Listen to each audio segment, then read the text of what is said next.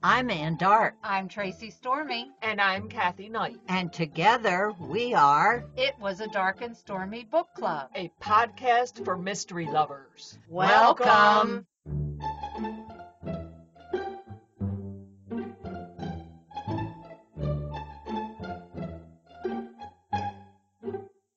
If you enjoy our show, please consider contributing to the Dark and Stormy Patreon. By becoming a patron, you will help us create better and quality content. There are also benefits to becoming a patron, such as exclusive content and Dark and Stormy merchandise. Become a supporter at patreon.com/darkandstormybc. Check our website for the link. We appreciate any and all contributions. Thank you. Hello and welcome to episode 135 of Dark and Stormy Book Club. Today we visit with the author, Brian Freeman. Brian Freeman is a New York Times best-selling author of psychological thrillers, including the Jonathan Stride and Frost Easton series. His books have been sold in 46 countries and 22 languages. He is widely acclaimed for his quote-unquote "you are there" settings, and his complex, engaging characters and twist-filled plots. Brian was also selected as the official author to continue Robert Ludlum's Jason Bourne series. Freeman was born in Chicago and grew up in San Mateo, California, before moving to Minnesota. Funeral for a Friend is the 10th in the Jonathan Stride series. Jonathan Stride's best friend, Steve Garsky, makes a shocking deathbed confession. He protected Stride by covering up a murder. Hours later, the police dig up Steve's yard and find a body with a bullet hole in its skull. Stride is pretty sure he knows who it is. 7 years ago, an out-of-town reporter disappeared while investigating anonymous allegations of rape against a prominent politician. Back then, the police believed that the reporter drowned at a dangerous swimming hole called the Deeps. But the discovery of the body changes everything. Now, Stride's partner, Maggie Bye, is forced to ask Stride an uncomfortable question. Did you kill him? We would like to welcome Brian Freeman to the program. He is the author of the fascinating book, A Funeral for a Friend. Welcome, Brian. Thank you. It's great to be with you. For your latest book, you had a virtual event instead of a live event. Have you had those before, and how do they compare to the live events? Obviously, this year has turned everything upside down. I can remember back last winter, we had scheduled something like 25 to 30 library and bookstore events throughout the early months of the year, and of course, they all ended up getting canceled. Yeah, we've now transitioned to doing virtual events, Zoom, Crowdcast, Facebook Live, things like that. And we've been doing those kinds of things for the launch of Funeral for a Friend. And it's good and it's bad. Doing a virtual event, you'd obviously prefer to be in the same room with the readers. On the other hand, one thing that's great is that we can actually have readers participating in book events all across the country and all around the world. And that's great because in a lot of cases, we'd never have a chance to get to some of these places in person to do events. So by doing them virtually, it means that folks can join us no matter where they are geographically. The downside of it is that for a speaker, a virtual event is actually much, much harder than a live event because I think any speaker will tell you that you take a lot of your energy from the reaction of the audience. And when that piece is cut out, it just becomes a lot more draining, and you really sort of have to bring all of the emotion into the event yourself as opposed to drawing some of that energy from the people who are there. And of course, technology is always an issue. I did one Facebook Live event a few months ago, and my camera went off just as I went live. And so it meant that I spent the next hour literally staring at a black screen. So I couldn't even see myself to see whether I was framed in the camera and what my reactions were. So when things like that happen, virtual events can be challenging. So it's good and bad, but this is what we're doing these days. I think that going forward, even when we get back to a situation where we can do live events, I'm sure I'm going to still be mixing in virtual events just to be able to give more folks a chance to participate. Well, it definitely gets you exposed to a lot more people. You inherited the Jason Bourne novels from Robert Ludlum. How do you make a series like that your own while still keeping the premise of the Bourne history. That was one of the really exciting things this year. I've got more than 20 books of my own out of the marketplace, but early last year, Putnam and the Robert Ludlum estate selected me to take over and reboot Ludlum's Jason Bourne series, which was just an incredible honor for me. I've been a Ludlum fan my whole life. I can remember reading The Bourne Identity for the first time literally 40 years ago when it came out back in 1980. So it was a very exciting, creative prospect for me as a writer, but it's also a little bit intimidating as you think about trying to step into the shoes of such an amazing writer and such an iconic hero. And of course, Jason Bourne has had a lot of different iterations over the course of the last 40 years. Ludlum did 3 books himself featuring Bourne, and Eric von Lustbader took over the series in the early 2000s and did another 11 novels. And then, of course, you've got all of those amazing Matt Damon movies as well. And all of those iterations took sort of a different vision of who Bourne was as a hero. So as I started thinking about how do I write my own version of Bourne, I really decided that I needed to chart my own path. And so the Bourne Evolution essentially functions as a standalone. You really don't have to have read any of the other books. You don't have to have seen any of the movies. It takes that character and puts him into a modern setting, and it's an all-new plot around him. And what I was really trying to do was go back to the roots of Ludlum's original book in The Bourne Identity and really hone in on the elements that have made Bourne such an enduring, iconic hero and bring that element into my book. So I think The Bourne Evolution should feel completely fresh and new, and yet the characters should feel very familiar and close to the folks that recognize them. It should really feel like you're picking up a Robert Ludlum novel and that this is a hero you've known for a long time. Will you continue with that? Yeah, in fact, I'm working on the second one right now. I can't wait because I am a huge Jason Bourne fan. It was a lot of fun to write. In fact, I remember that literally the first 2 words I put on my whiteboard as I was starting to map out the Bourne Evolution were have fun, because these books should be great adrenaline-fueled escapist entertainment. And so for me, it was just a lot of fun to write this novel. And I've been thrilled at the reader reaction. I mean, so many folks have said it's really like picking up a Robert Ludlum novel, and that's a great honor for me as a writer.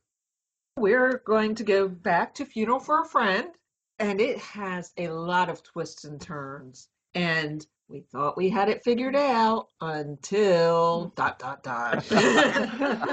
Something always happens to change the direction of the entire story. How do you get such plot twists straight as you write? I do love the twists. That's such a fun part of putting the novel together. And I usually have the backstory in mind before I start the book. There's kind of 2 layers to building a thriller. The first is that backstory. It's all of the secrets of the novel. It's who did what to whom and why. And then the other layer is actually telling the story and how do you unfold those secrets to the reader with the most drama and the most suspense. And what I find is that typically the backstory does not necessarily change that much. I kind of know what the core secrets are before I start, but I'm also looking at how do I maximize the drama as I'm getting the words on the page. So I'm constantly sort of massaging my outline and thinking about how I can present these scenes in a way that just keeps ramping up the drama for the reader. Part of that then is sort of having twists evolve as I'm actually telling the story. And you'll find that with every chapter ending, there's usually a little hook that makes you want to turn the page and find out what happens next. But then in many cases, I'll actually shift to a different part of the story, and you have to read another chapter to get back to that original twist. Well, then there's another twist at the end of that chapter. That's the fun I like to have of trying to drive the reader through the narrative. One of my favorite emails from a reader was a woman who wrote to me and said that she'd been reduced to taking illicit bathroom breaks at work to get in another chapter. So I figure that's me doing my job. Well, as a reader, I've always kind of been curious with these cliffhangers at the end of each chapter. Is that more the author who is determining where those cliffhangers show up, or does that come out more in editing? Well, at least for me, it's always the author that puts those in. I'm always thinking about how do I leave the story in a point where you're kind of dangling from the cliff and you need to keep turning the pages because it's that structure of the book that really propels the narrative, and you want that compulsive page-turning effect. Yeah, I got all of the twists built in by the time I've got the manuscript done, and when I go back and edit, what I'm really trying to focus on is removing myself from the manuscript. I never want to get between the reader and the story or the reader and the characters. I want that to be sort of a seamless relationship so you don't notice the writer back there. I mean, we've got some great prose stylists in the thriller world, but every now and then I might read one of their books and I'll feel like I'm reading a paragraph that's beautifully written, but I can kind of feel the author sitting there next to me going, wow, that was a great paragraph, wasn't it? I don't want the reader to feel my presence. I want them to be just completely absorbed in the story and the characters. So if prose is not advancing the story in some way, or it's not advancing the relationships of the characters, then I'll try to edit it out. So the editing is really about smoothing out and getting me out of the story. And that's part of pace too. I mean, the more that people are sort of caught up in the story and don't have anything that lifts them out of the narrative, the more they're going to have to keep turning those pages. I have read the Author's Wife blog. Is Serena based on the Author's Wife? Serena, of course, is Stride's wife in the Stride series. I think it depends on how you look at it.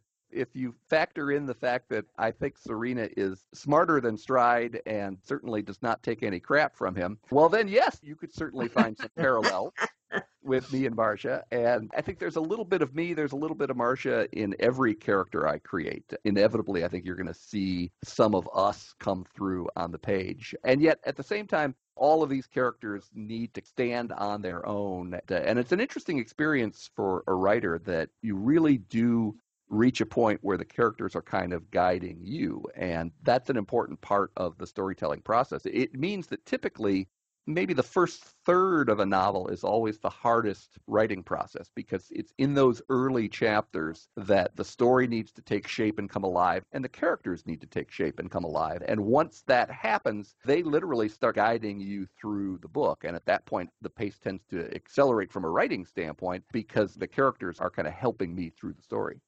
In this book, you dealt with some real hot button topics like rape and police misconduct, to name a few. Were you inspired by current headlines, or did you have this plot in mind all along? A lot of times, I think readers will find in my Stride books that they have sort of a ripped from the headlines feel to them. And sometimes it's based on my taking a look at what's going on in the world and wanting to bring some of those themes and issues into the story. And sometimes it's happenstance that they kind of happen just the right time. I remember in my last Stride novel, Alter Ego, I was dealing with a plot that focused on the idea of a movie being made of one of Stride's cases. And the actor who is playing Stride in the movie turns out to have some very dark secrets in his past that Stride exposes. And of course, I turned in the manuscript of Alter Ego, and literally 2 weeks later, all of the secrets about Harvey Weinstein burst open in the press. And so I had my editor on the phone saying, well, did you know something? Alter Ego sort of became the first thriller of the Me Too generation, and yet it was really just a coincidence of timing. It was something that I'd been thinking about as a plot concept for several years, and it just happened to fall right at the time when all these things were coming to light. In The Funeral for a Friend, that was one where I really did want to explore some of these issues connected to assault and memory, and what is it like to be a victim, and how does that experience change people. Clearly, back when we had the Supreme Court Kavanaugh hearings, there was a lot of that kind of thing coming up in terms of misconduct that people were talking about from literally decades into someone's past. And how much can you rely on what anyone is saying about those events? And that certainly shaped my thinking about what the essential crimes would be in Funeral for a Friend. And that's pretty common that in a lot of cases I'll be looking at real events and I'll start playing around with the circumstances and twisting everything around and making this story my own. But it should still feel ripped from the headlines, as if I remember reading something, a story like that, a crime like that in the newspaper. So I think that gives the books that currency and freshness. I deal with some very difficult issues, complex, dark issues in most of the books, but I never want to do that in either a gratuitous way or in a way that suggests that any of these things have easy answers. I mean, what I try to do is lay this all out in all of the shades of gray and let the reader kind of come to their own conclusion about how this works for the characters. Speaking of characters, we hear all the time from authors that these characters take on a life of their own and they become like family.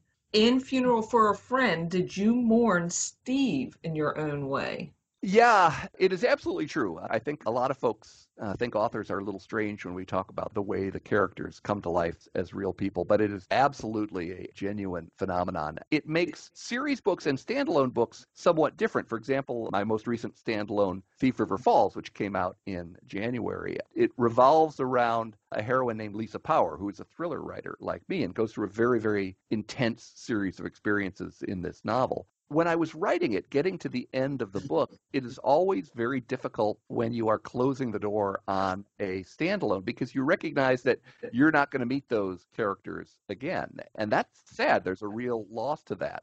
And so even in looking at a series book like the Stride books, the Stride book, I know I'm going to meet Stride again in a new book. But then a character like Steve, who is Stride's close friend, when he passes away, you're losing a friend, myself as well. That's a difficult experience. And I've been very honored by how readers have reacted to this because I've had already this week so many readers writing to me and saying they were in tears by the end of chapter 1 as Stride and Steve have their final deathbed conversation. So yeah, as a writer, that's a very, very difficult thing to do. Now, I will tell you that there are also always sort of interesting little real-world backstories to these things. And in the case of the name Steve Garsky, that's actually the name of a real person who had bid on the opportunity to be in a Stride book for a nonprofit organization. We were doing a special auction to raise money for an organization called Wishes and More. And so Steve won the bid to get his name in, I think it was The Cold Nowhere, one of my Stride novels. And I've used Steve as a character in several of the books since then. Of course, I have another good friend who is a radio DJ here in the Twin Cities named John Hines, who also happens to be very good friends with Steve Garsky. John has been needling me for several books to just kill off Steve Garsky already. So this time around, I actually did that and sent Steve an advanced copy of the book with the inscription, R.I.P. Steve Garsky. So Yeah, that's great. How did he take it? he was okay with it. I said, hey, you and Stride had a good run. Well, that was a great first chapter of a book. It definitely pushed me forward to find out what happens.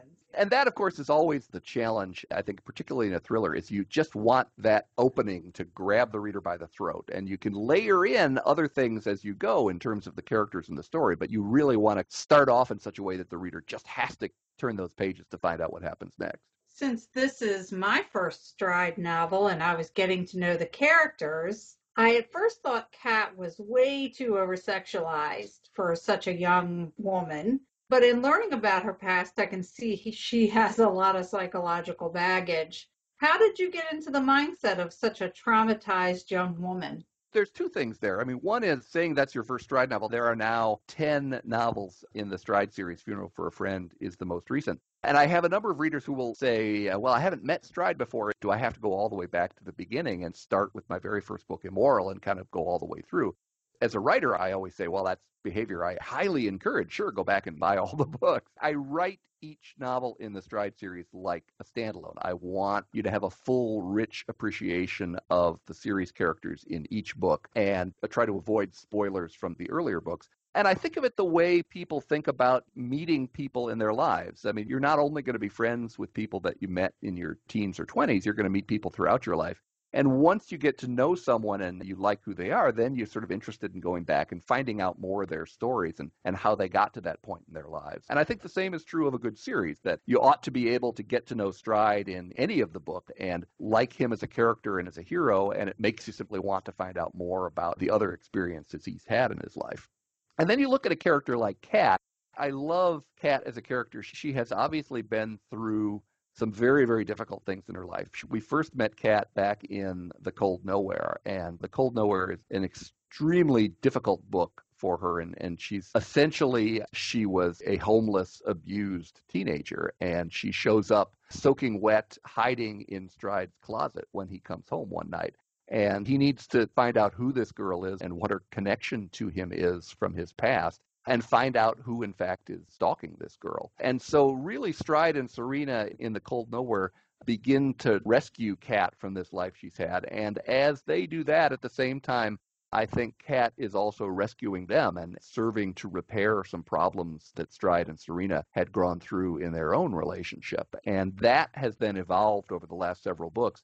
And what you see with Kat is that she's impetuous and she doesn't always make the right choices, and she kind of charges in without really thinking through what she's doing, which makes her a teenager. And yet you can also see a slow maturing process with Kat as a character as well.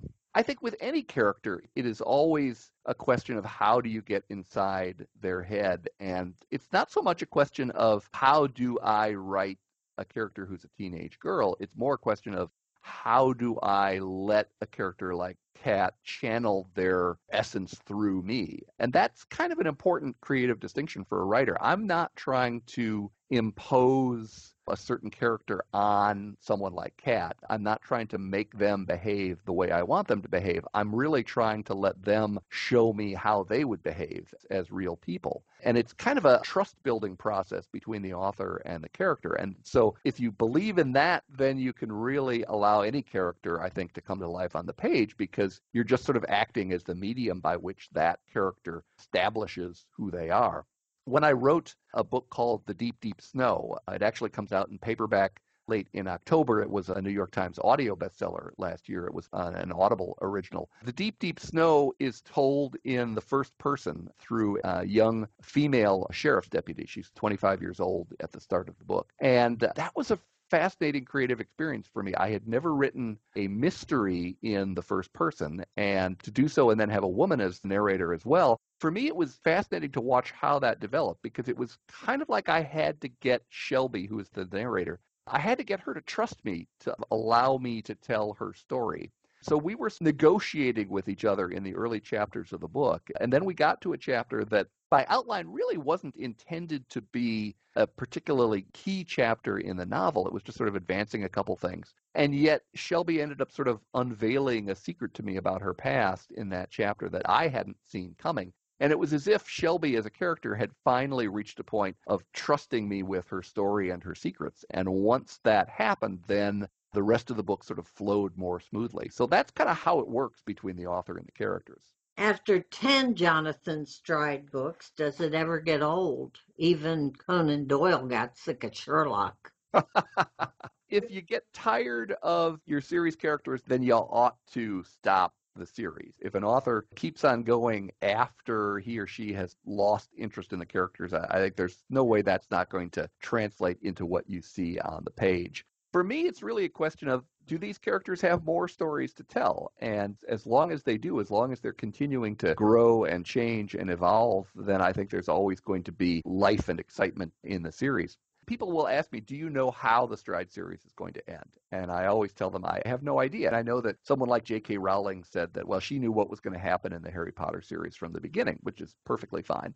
I don't have a clue what's going to happen in the long run with the Stride series, because Stride, when you meet him in Funeral for a Friend, is a very different man, a very different kind of hero than he was in my very first book, Immoral. And that's because he has changed over the course of all of the things that have happened to him in the books. And when I start a new Stride book, the first thing I'm doing is thinking about where the lives of those series characters are and what kinds of things are going to be happening and how are they going to be evolving and changing. And as long as that's going on, then I think you're always going to have exciting stories to tell about the characters. So as long as they're continuing to grow, then I think the series is going to always excite the author as well.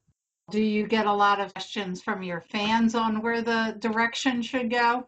Oh, yes. The readers are never shy about giving me their ideas about things. And that's always fun. I mean, what it really shows you is the extent to which these characters become very real for the readers. And that's part of the experience. You know, I had a great question from a reader a few years ago. She asked me, if I met Stride on the street, would I recognize him? And I said, well, I don't think that I would, but I bet you would. Because for me, I very deliberately paint Stride in watercolors. I want to provide enough detail to seed the reader's imagination and have you fill in the gaps of that character in your mind. And so I think as a result, that's why readers become very close to someone like Stride and very emotionally connected to him, because they share in the creative process of bringing that character to life in their imaginations. And as a result, I think they have a strong attachment to those characters and they want to see what happens next. That is so true because I have certain series that I absolutely love, and when they cast them in a movie or in a TV show, it's always kind of a letdown because it's not what's in your mind of what you picture these characters to be. Yeah, that's absolutely right. That's why passionate readers always struggle with movie and TV adaptations, because they have this very vivid image of this character in their mind, and inevitably what shows up on the screen is going to be different from the way they've imagined it. Brian, you have really given us a glimpse into the writing process, and it's very interesting. What are you doing now in your process? I think you said at the beginning you're working on a new Jason Bourne novel. Do you have anything else in the works? I'm keeping pretty busy. I'm actually working on 3 novels this year. I did 3 last year. I'm working on 3 this year. I've already finished a new standalone thriller called Infinite, and Infinite will be coming out in March of next year. And I love that book. It is far and away the most unusual thriller I've ever written, and yet it's also a classic Brian Freeman thrillers. Infinite starts, as my thrillers always do, with a very emotional situation in which a man has lost his wife in an accident when their car goes off the road into a flooded river. So he is dealing with the grief and loss that goes along with this and trying to put his life back together. But while that is happening, he's also having a series of scary, unusual experiences where he keeps seeing visions of himself in other places. And it's as if he has this doppelganger out there who is showing up and taunting him. And so he has to understand what is really going on. And he thinks it's all part of his imagination. And yet then he meets a psychologist who tells him that he has been her patient and she has been treating him with a very unusual new therapy. So that's how Infinite gets started. It's one of my favorite books. As I say, it's very, very unusual in the light of the kinds of things I've done, and yet it's also very much a classic Brian Freeman thriller. So I can't wait to get that in the hands of readers. And then I'm working on 2 more books simultaneously right now. I'm working on the next Jason Bourne novel called The Bourne Treachery, which will be out next summer. And I'm doing a follow-up book to The Deep, Deep Snow, which will come out next year as an Audible original again. So it'll initially be an audiobook exclusive. So yeah, I've got a lot on my plate, but the nice thing is all of these projects are so very different from each other. And that's one of the things I find energizing and inspirational, is the fact that I can put down one project and pick up something else that takes me to a whole new kind of story and very, very different characters. And how about Jonathan Stride? Anything new on that horizon? A Stride certainly will come back. I don't know yet exactly when that will be, but there will certainly be more Stride for readers in the future. Definitely keep us posted on all of these. They definitely sound like right up our alley. Excellent. And can you tell our listeners your website so they can keep track of what's coming and what's already been? Absolutely. Readers can find me pretty much everywhere online. My website is bfreemanbooks.com. That's all one word, bfreemanbooks.com. And they can find descriptions of all of my book and sales links and my blog and links to Marcia's blog. And then they can also find me on social media. My Twitter and Instagram handles are also B Freeman Books, one word, B Freeman Books. And then over on Facebook, they can like my fan page. That is facebook.com/B Freeman Fans, facebook.com/B Freeman Fans. And I love hearing from readers. I love it when they send me emails and post on my page and ask questions. I always encourage people to get in touch with me after they've read one of my books and let me know what they think. Brian, we thank you so much for taking time to talk with us. We love this book and look forward to all the next Brian Freeman books. And we hope you enjoy the rest of your day. Well, thank you so much. I really enjoyed chatting with all of you and look forward to doing so again. Well, I have another series that I wish I would have discovered sooner, but I've got 10 books to go back and check out. I have to say, I really enjoyed Stride, and Jonathan Stride kind of reminds me of a Lucas Davenport type character.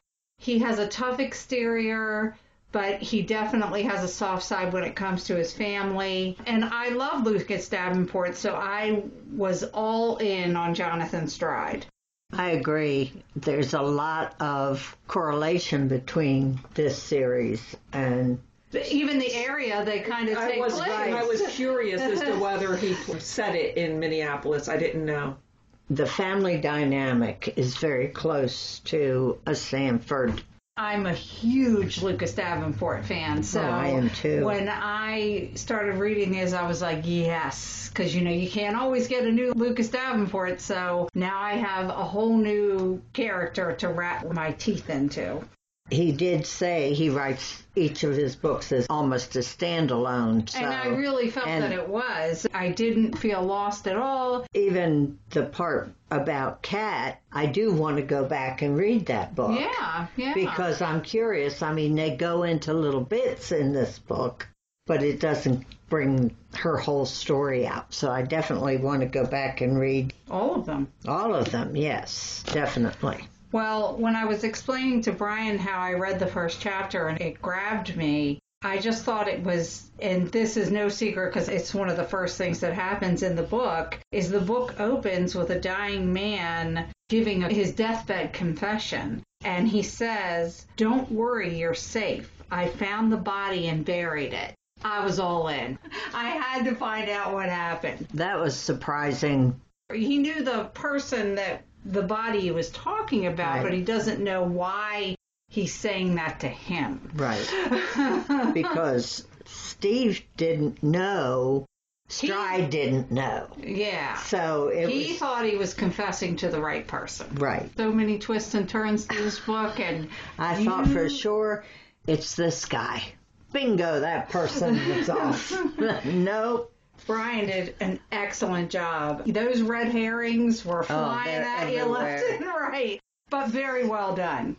Yeah. When you finish this book, you kind of sit back and go, whew, that was a good ride. Yeah, and the ending, I truly did not see coming. I didn't either. It was... And for you to say that, that's saying a lot. Well, I can't say how impressed I am with the fact that Brian kind of knows this all along and plans this. Yeah. How am I going to confuse the reader so they don't know what I'm doing?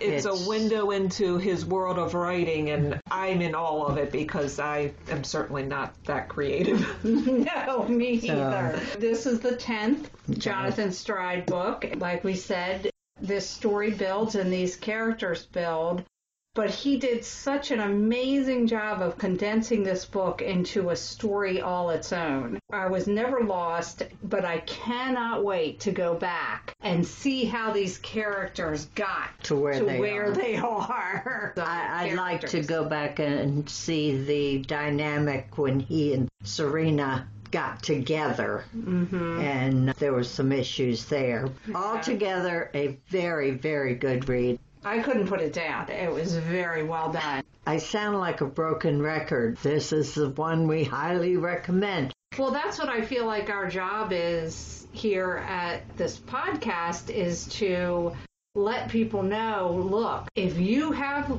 looked past this book, stop. Go back, pick it up. You will not be disappointed. That's right. Well, I am certainly looking forward to this book called Infinite. Oh, that's very, very like intriguing. I love psychological, twisty, turny books, and we know that he is really good at the twists and turns, so I think he'll do an excellent job with that. And it sounds really, really unique, so I'm really looking forward to that. My new and noteworthy book this week is Taken Too Soon by Edith Maxwell. It is number 6 in her Quaker Midwife Mystery Series. It came out September 8th, and it is put out by Beyond the Page. Quaker midwife Rose Carroll must turn her investigative skills on her own family when a young woman's murder stuns a New England community. My new and noteworthy book is House of Correction by Nikki French. It comes out on October 27th, and the publisher is William Morrow.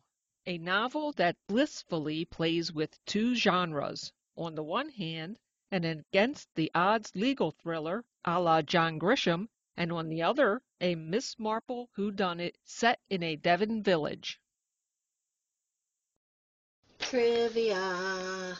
Last week's question was, Which mystery author had the pleasure and privilege of cooking dinner for Supreme Court Justice Ruth Bader Ginsburg?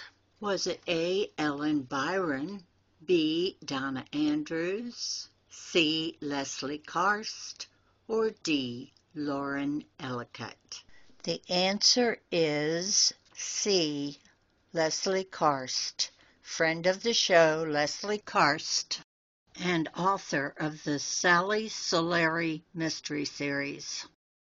Her father was a law professor. He and Justice Ginsburg were very close friends.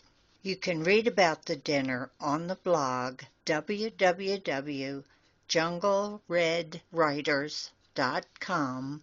I will put the exact link in our show notes.